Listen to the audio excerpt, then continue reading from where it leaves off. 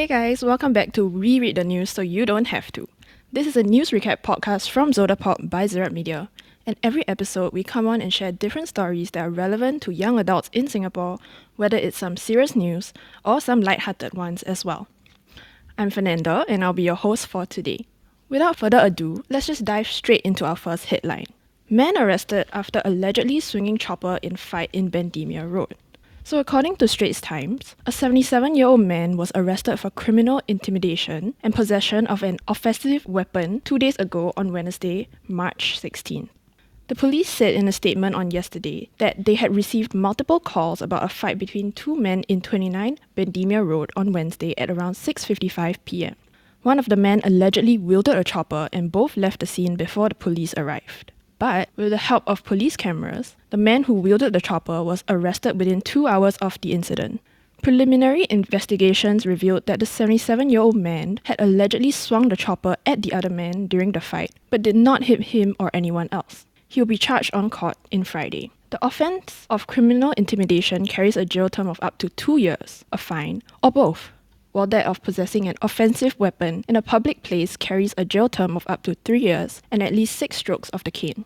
This incident actually comes after 3 separate incidents involving blades, which were reported just a few days ago on Monday. 3 men have been charged in relation to these incidents. So if you guys aren't aware or aren't too sure about the details of those incidents, here's a quick rundown. The first case involved a man who was caught on video swinging a sword at pedestrians and several cars near Buangkok Square Mall at about 1:55 p.m. on Monday. This video actually went viral, so I'm sure most of you would have seen this before. He was charged on Wednesday with 1 count of voluntarily causing hurt with a samurai sword. In the second incident, at about 6:20 on Monday, a 33-year-old man allegedly slashed 2 people with a razor blade in Strathmore Avenue.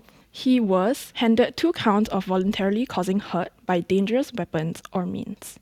In the third incident, which happened after 9 p.m. on Monday as well, a man allegedly threw a knife at a police officer after he was confronted following a call for assistance in Bukit Batok. The knife hit the other officer's right cheek. He was charged on Wednesday for voluntarily causing hurt to deter a public servant from his duty, carrying an offensive weapon in a public place, and abetting the offence of possessing offensive weapons. So, 4 blade-related incidents in a span of 1 week.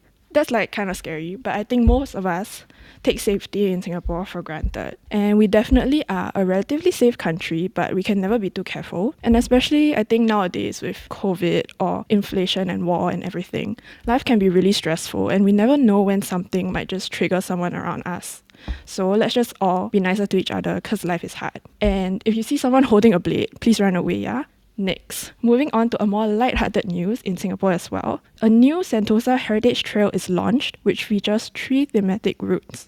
From the iconic former Sentosa monorail to the largely unknown Siloso Pier, Singapore's new Heritage Trail traces the transformation of the island from military complex to leisure destination. According to this article from CNA, the first of Singapore's 22 heritage trails to be located off the mainland, the Sentosa Heritage Trail, was launched by the National Heritage Board, or NHB, yesterday on March 17. Developed by NHB in partnership with the Sentosa Development Corporation, SDC, the Sentosa Heritage Trail has 30 heritage sites, including recent gazetted national monument Fort Siloso. Apart from charting the island's transformation, the trail aims to uncover stories of the communities who once lived there and highlights the story of modern Sentosa's reinvention. The first of the Heritage Trail's routes is called Kampongs and Barracks, a 3 km route which lets the public explore the lives and livelihoods of the people of Pulau Belakang Mati as well as their living spaces. A longer route is the 4 km Forts, which explores the extensive fortifications on Sentosa, which was militarized in the late 1800s. The trail highlights include Fort Siloso and Fort Serapong. The last route, Memories of Sentosa, measures 2.5 km long. It features a number of former attractions on the island, revisits these locations and memories associated with them. And I think this is exciting news. I think in general, when we think about Sentosa, we'll think of Universal Studios or Sea Aquarium and whatnot, but we never really think about the heritage of the place. And for me, before reading this article, I actually didn't even know that Sentosa had a history like that. And I always thought it was just a place for entertainment. Maybe I'm just uncultured, but I'm really looking forward to visiting this trail and learning more. And lastly, moving to international news, Taliban to open high schools for girls next week, official says. The Taliban will allow girls around Afghanistan to return to class when high schools open next week, an education officer said on Thursday, after months of uncertainty over whether the group will allow full access to education for girls and women. All schools are going to open to all boys and girls, said Aziz Ahmad Ryan, a spokesperson for the Ministry of Education. But there are some conditions for girls, he said, adding that female students would be taught separately from males and only by female teachers. In some rural areas where there was a shortage of female teachers, he said that older male teachers would be allowed to teach girls. There is no school that will close for this year. If there is any school that closes, it is the responsibility of the Education Ministry to open it, Ryan added.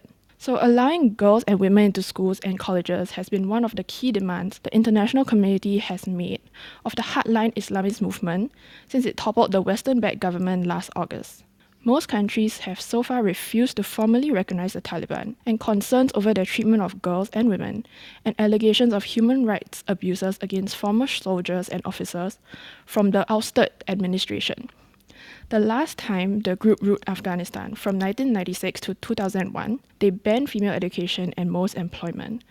And since regaining power, boys and men have returned to education in far greater numbers than girls and women.